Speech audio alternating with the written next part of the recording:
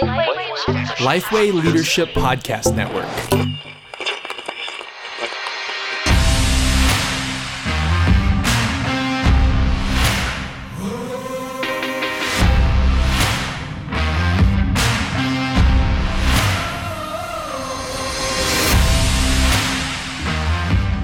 Hey everyone, welcome to Ask Me Anything. My name is Matt Love. I'm here with Pastor JD Greear.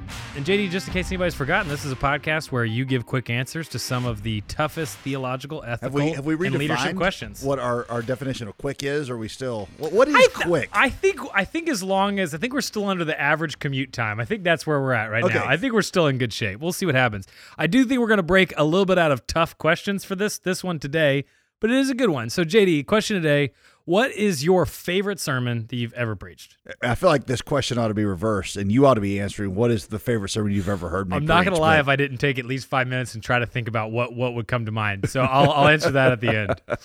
You know, I say this sort of tongue-in-cheek, but not really, that my favorite sermon ever is whatever one I'm working on at the moment. I feel like it really is a sort of, sermon messages are supposed to come out of your heart and your life. So there are things that ring so, especially if I'm walking through them and these promises of God seem fresh to me. So I'm not trying to be evasive, but just to say that if you talk to me in any given week or any given time, it will be whatever I'm talking about. Changing up, yeah. So I was thinking, because I knew you were going to ask that, I was thinking, like, what are some that have just really kind of stood out given the distance of time? I would say, can I give more than one? Is that go fine? For it. There was a little short message series I did maybe a year and a half, 2 years ago on the book of Ecclesiastes, which is one of the most enigmatic, is that how you say that word? Yeah. Enigmatic books that you just, like, there's so much good wisdom in that is so relevant for 21st century life that I look back on those 2 weeks and thought that was one of some of the most fulfilling and just fun preaching. One of the messages was called "It's All Gone to Hevel," because Hevel is the word that Solomon uses for vanity, and it means like a cloud, something that looks so good, and then when you get up to it, you just you remember as a kid if you like.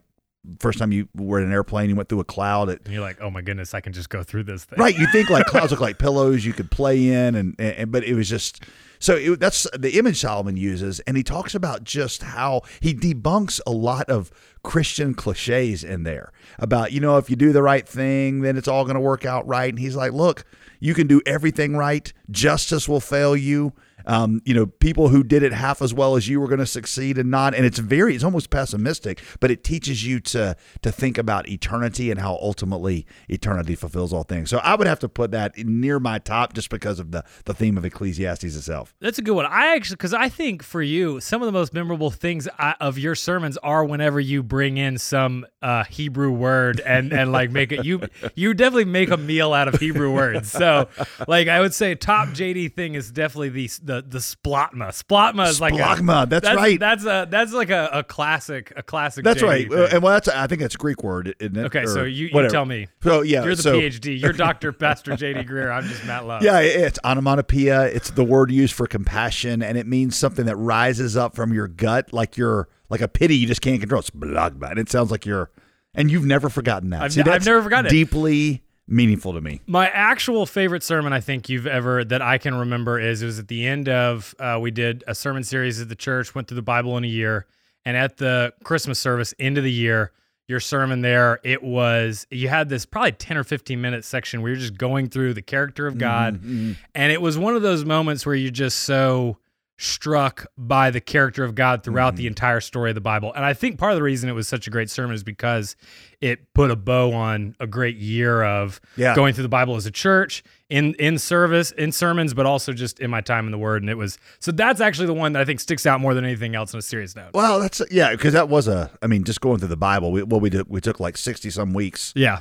To actually just go through and talk through every book of the Bible essentially, and what's they would call it the whole story. Yeah. And then just to end, the whole focus of that was let's just end in worship because that's what the Bible's written for. One of my favorite preaching quotes comes from D. Martin Lloyd-Jones, who said that the goal of a lecture is that you leave with a page full of notes and information. The goal of a motivational speech is that you leave with a page full of action steps. The goal of any true biblical sermon is that you leave worshiping.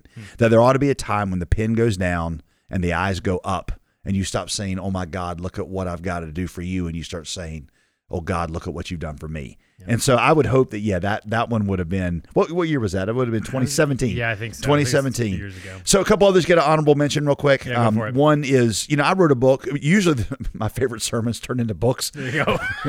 So gospel, that whole came from a study of Romans 12, 1 and 2 about how it is, we don't grow beyond the gospel. We grow in Christ by going deeper into the gospel, and how, the great work of transformation is in light of everything God has done for you. This is what you will become, how the power's in the gospel, not in our power to change. So that would be in there.